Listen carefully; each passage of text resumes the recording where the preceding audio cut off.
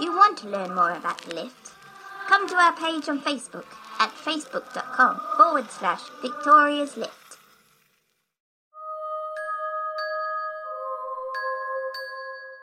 Today's episode of The Lift, Objects for Objects, was written by Kerry G.S. Lipp.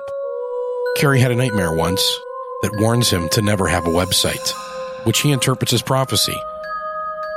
Until he realizes that this was only a dream, you can find him at facebook.com/Kerry.G.Lipp, and that's Lipp. You can also say hi on Twitter at Kerry Lipp. Find more episodes of The Lift at victoriaslift.com or on iTunes. Kerry warns you to cover the camera on your laptop. You never know who's watching you.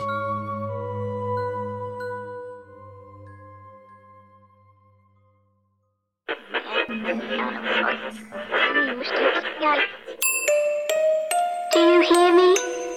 I am Victoria. Once upon a time, There was a place that became lost. it is a place where story and substance combine, where the reality of story shapes thoughts, where fantasy becomes tangible. This is that place. Those who find themselves here are here to make a choice. The choices you made in the past don't matter, But the choice you make now is the one that will set your fate.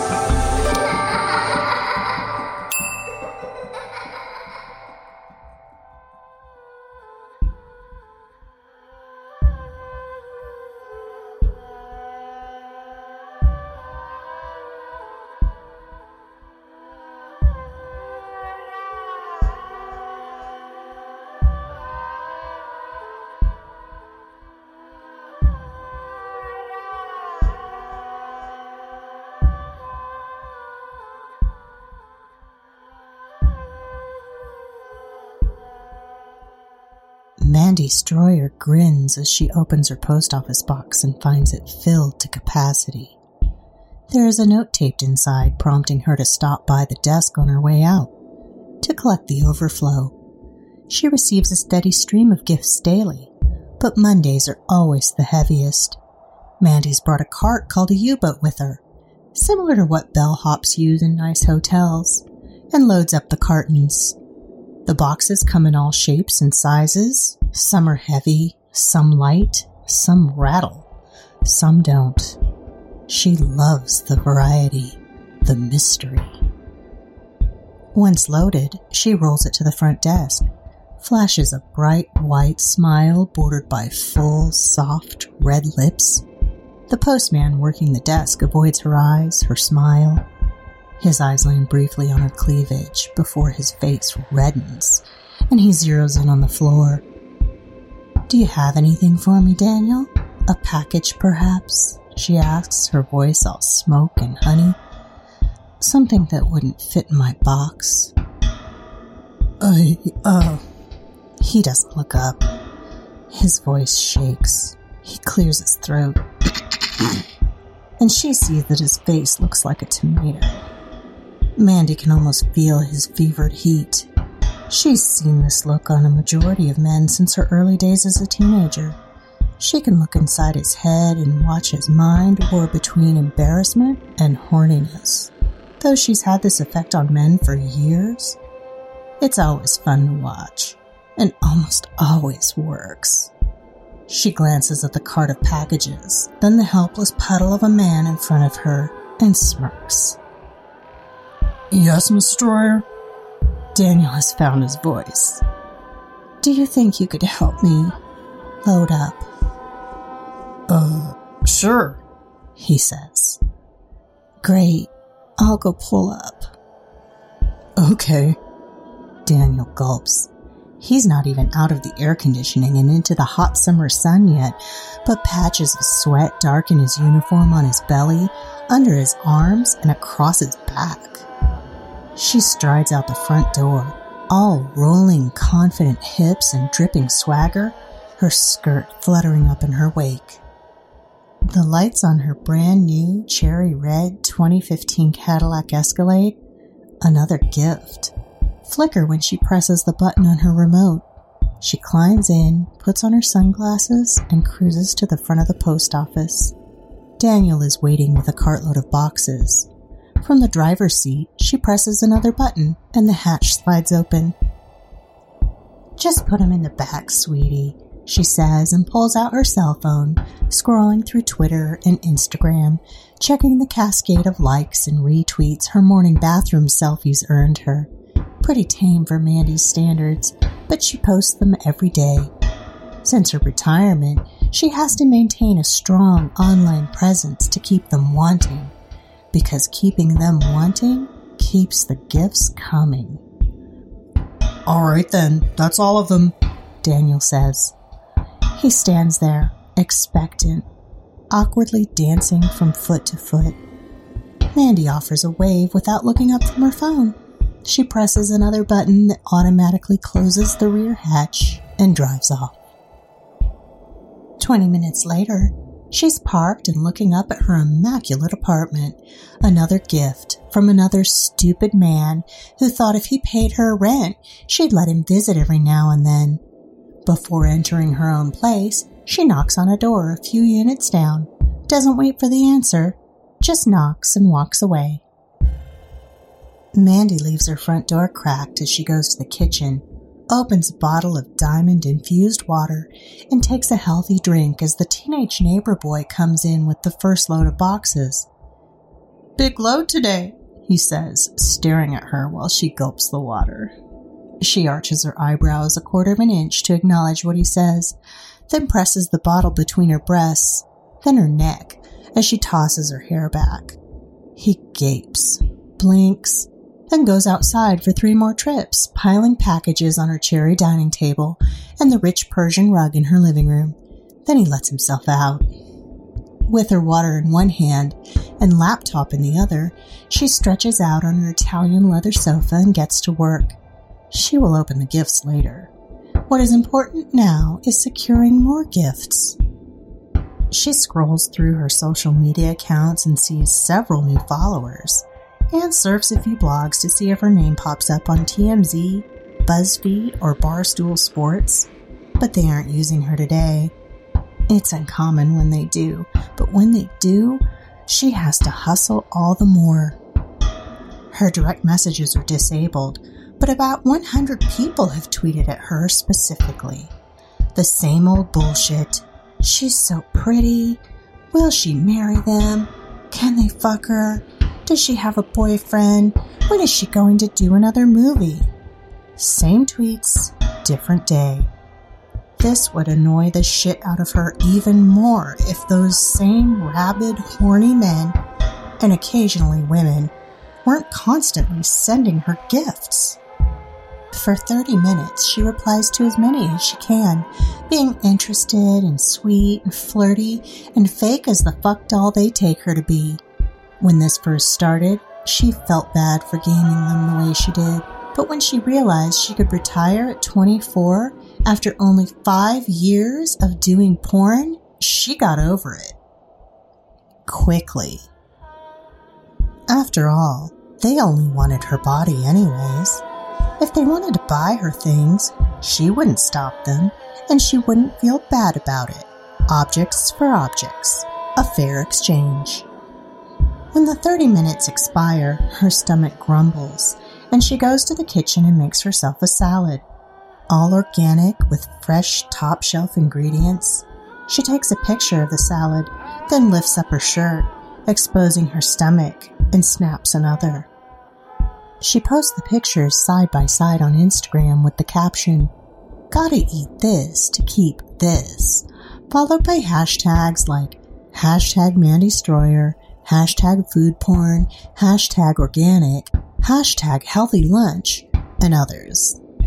Her goal is to keep her current followers entertained, but on the fringe is potential for other people to follow suit and show their friends. Better than that would be for someone to take offense at what she's posted and start some kind of keyboard warrior controversy. Those are rare, and she doesn't push too hard for them because she never wants to look that desperate for attention. but they are a blessing when they happen organically. There's no better way to drive traffic. While she eats her salad, she logs into Amazon and adds lotions, electronics, gourmet foods, books, anything that remotely sparks her interest to her wish list. That list, when updated, is then accessible to her legion of followers.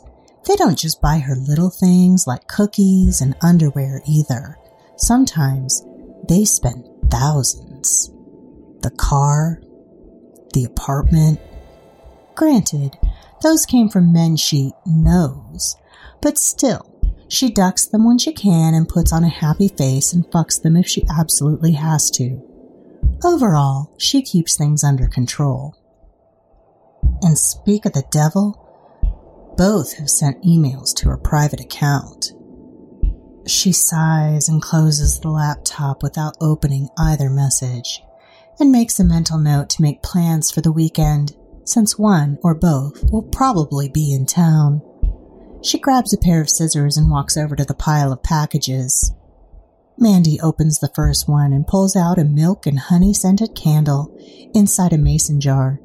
She grins as she doesn't even remember putting this on her wish list.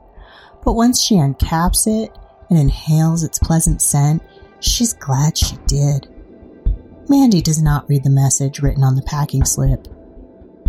It's probably about how horny she makes some dude, and she is way past the point in her life where that matters in the slightest. Lighting the candle on the kitchen table, she picks up the next box. A flick of the scissors slices the tape, and she pulls the flaps of the box apart and smiles. A new iPad. Her last one split in two when it fell from her balcony and hit the blacktop below. That destructive day had been less than a week ago when she took pictures and did a cute little whiny act on Twitter and Instagram. And already, some guy, she glances at the packing slip with this one, Gus Fergenfruder, has replaced her broken iPad and written a note about the order in which he would like to penetrate her orifices. She wonders if Amazon employees actually read these things and giggles. Before she moves on to open the other boxes, she wants to get her iPad set up and get it downloading all the apps she lost on her last one. This isn't the first time this has happened to her. Mandy unwraps it and presses the on switch and gasps. Instead of the ubiquitous Apple logo, a little girl with blonde pigtails greets her. The girl smiles and waves and blinks at her. Mandy squeezes her eyes shut, opens them.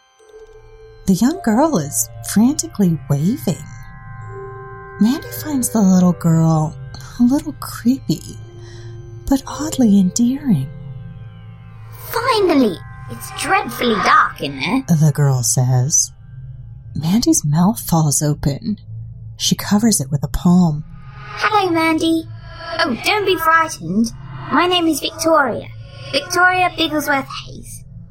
It's rather nice to meet you. Victoria does a clumsy curtsy and places the flat of her palm against the screen from the other side. What? You're not real? What is going on? That's not a very nice thing to say now, is it? Victoria frowns. But... Oh, save your butts and come along with me. She pokes the power switch, but nothing happens. Go on, put your hand on the glass, Victoria says. We've got some things to see. Mandy looks around the room, bites her lip, and puts her hand on the screen, and upon contact, her world changes. Wood panels cover all the walls but the front, where a silver door slides shut with a bank of buttons to the right. The little girl, Victoria, stands next to the panel of buttons. Where am I? Mandy asks. In my lift, silly, Victoria says, giggling. I can see that, Mandy says, her patience thinning. What the hell do you call this? Take a deep breath, Mandy. This won't take long. We're almost there now. We're only going to the 4th floor. I think I'm losing my mind, she mutters. Or dreaming. She smiles and nods, deciding to accept it as the dream it obviously is. Well, let's get on with it, Mandy says, and reaches for the button labeled 4. Victoria bats it away. Oh no, I always get to push the buttons, she says, and presses the number 4. The button lights up. Gears start to shift as the elevator comes alive and dings when it reaches the 4th floor. The silver doors slide open. Victoria puts her arm across the door and nods. After you, she says. Mandy steps off the lift. You seem quite popular, Victoria says, stepping off behind her. So popular, in fact, that it seems every day for you is like your birthday and Christmas all rolled into one. That must be quite nice. Yeah, I guess you could say that. Most days I can't believe it myself, Mandy says. Well, I may appear to be only a young girl. I'm a tad more than I look. I know how you've earned your popularity. No, I don't wish to discuss it in detail. Mandy laughs at that. They walk through the corridor. It seems to go on forever.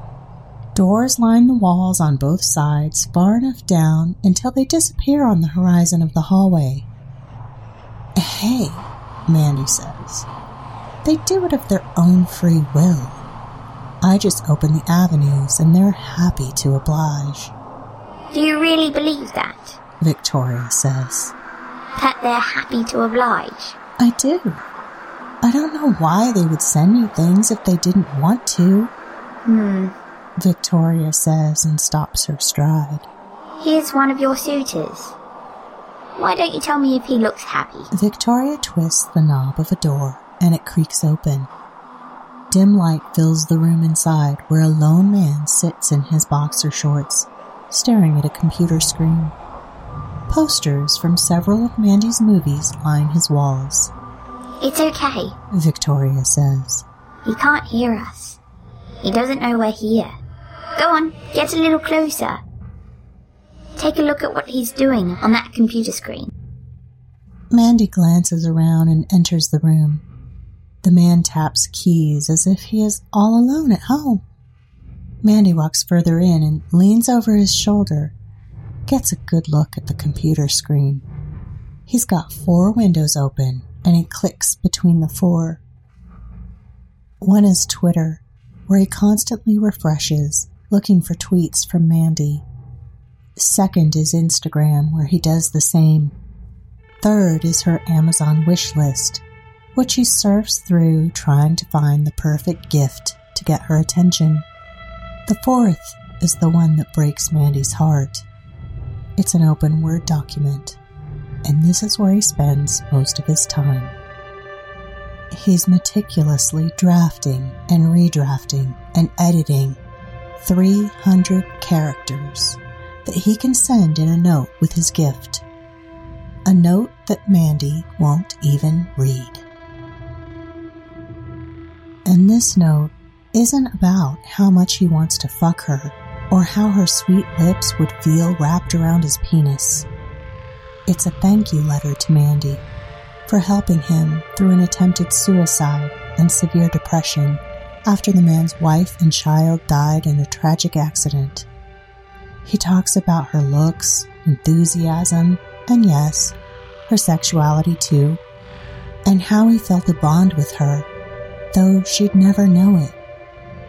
He wrote that she looks like his wife, and that, in a messed up way, Mandy's pornographic performances provided him with comfort and closure. The man is painstakingly drafting a letter to thank Mandy. And Mandy realizes she's never thanked anyone for all the shit they've sent her. Not even the neighbor or the post office. Not once. She also realizes she's having trouble breathing. I need to get out of here, she says. Okay, go on then. Victoria says and closes the door behind them. Mandy is near hyperventilating, squatting down with her back leaned up against the wall next to that door, the threat of tears stinging her eyes. "That's horrible," Mandy says. "But it's the exception. Most of them aren't like that. That's why I quit reading the messages altogether." That may be true, Victoria says. but at the same time you provide millions of men with false hope. Some of them are misfits that don't understand social dynamics. Some go broke trying to buy your attention. Others have lost marriages due to their addiction to the products you've created and the way you present yourself. Your greed is driven by their desires. That is not my fault. It may not be, but it is something you could control. Instead, you are too busy figuring out how to get more and do less. Your ungrateful attitude is going to catch up with you, and then you'll have nothing. Mandy stares at the floor. Look at this hallway, Mandy. Every room is filled with someone just like that man we just met. And the corridor goes on quite a ways. I went from getting no attention to getting all the attention I could possibly want to getting far too much attention, most of it sexual, to the point that it bothered me, disturbed me, disgusted me, freaked me the fuck out, and so I found a way to use it to my advantage. She looks up at Victoria. Is that so wrong? And some of that false hope you were talking about, maybe that's not such a bad thing. Maybe the thought, just the thought, that I might answer one of these men or, God forbid, give them exactly what they want, me, maybe that's enough to keep them going too. To keep them moving forward, to do their jobs or feed their families or whatever it might be, to give them something to look forward to when they check the internet, even when the call never comes, Mandy says, chest heaving. Sounds like you're trying to convince yourself. Victoria says. How many stake their whole lives on that hope and end up ruining it in the process? The two of them stood there in the eternal hallway, quiet for a full minute. I don't know what to do, Mandy says. You're the one that brought me here. Help me. What do I do? Maybe there is something, Victoria says, and starts walking back toward the lift. Take all the false hope you spread and grow it into true hope. I don't understand. These men would rather shower you with gifts than help people in real need. People that need it lots more than you do. So you put stuff on your list that you could pass on to others. You could really help them. Because if you don't do something, Mandy, soon your soul will be as empty as this hallway. That's... Mandy starts, sniffles, glances down the great hallway. A great idea. Do this for a while and don't tell anyone. Wait for the story to break organically, as you like to call it. In the end, you might just get exactly what you want. Satisfaction and notoriety for your ability to channel hope. Whatever you do, start paying attention to those who give it to you. Without them, you've got nothing. You'd have to get a job. Victoria winks. They enter the lift, and Victoria presses a button. Mandy looks down at Victoria for a long moment and smiles as the elevator descends. I'm going to do something that I haven't done in years. What's that? Victoria asks. The elevator doors open, showing Mandy's lavish apartment covered with expensive trinkets and top-of-the-line junk. Say, thank you, Mandy says, and steps off the lift and back into her life.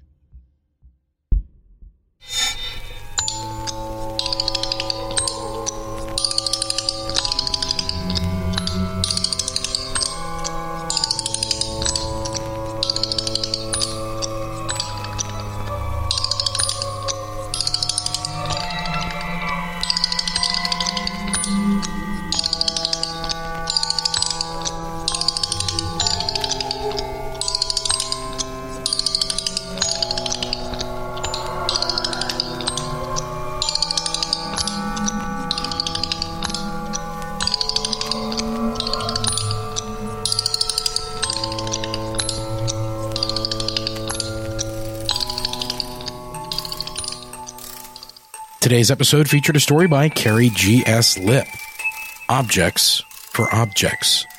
If you'd like more information on Kerry and his work, you can find him on Facebook at facebook.com/Kerry.G.Lipp.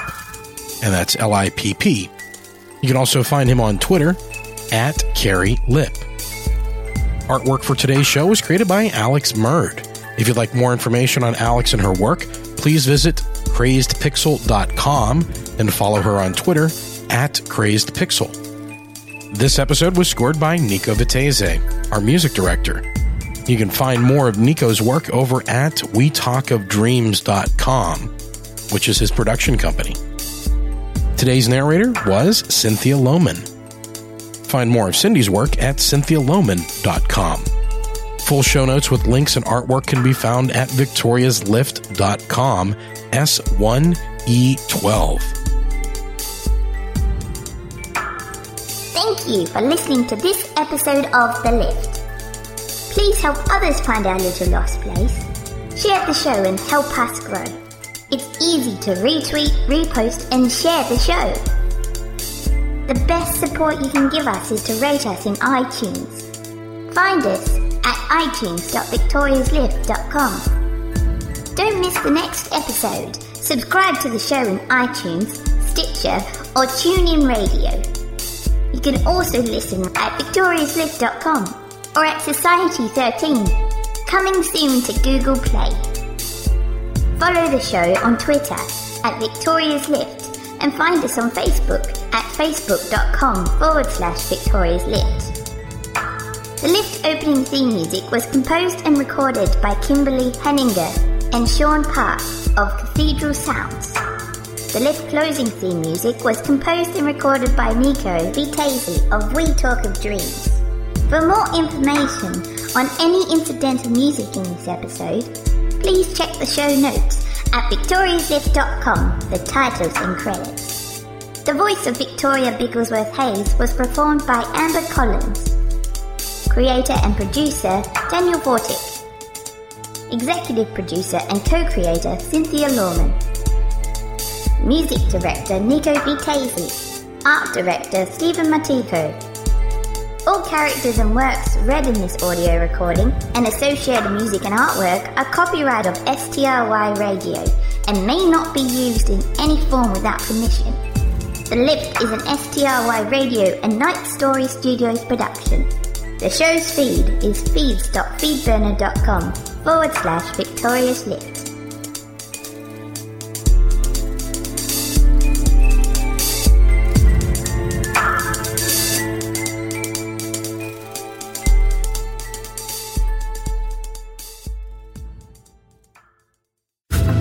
Societies rise and societies fall. When the time comes, one society steps forward to build a better future. The Wicked Library, Kettle Whistle Radio, Night Story Podcast, Prog Watch, Red Horse Radio, The Lift, History Goes Bump. Listen, the M Writing Podcast. Society 13. Rebuilding society, one podcast at a time.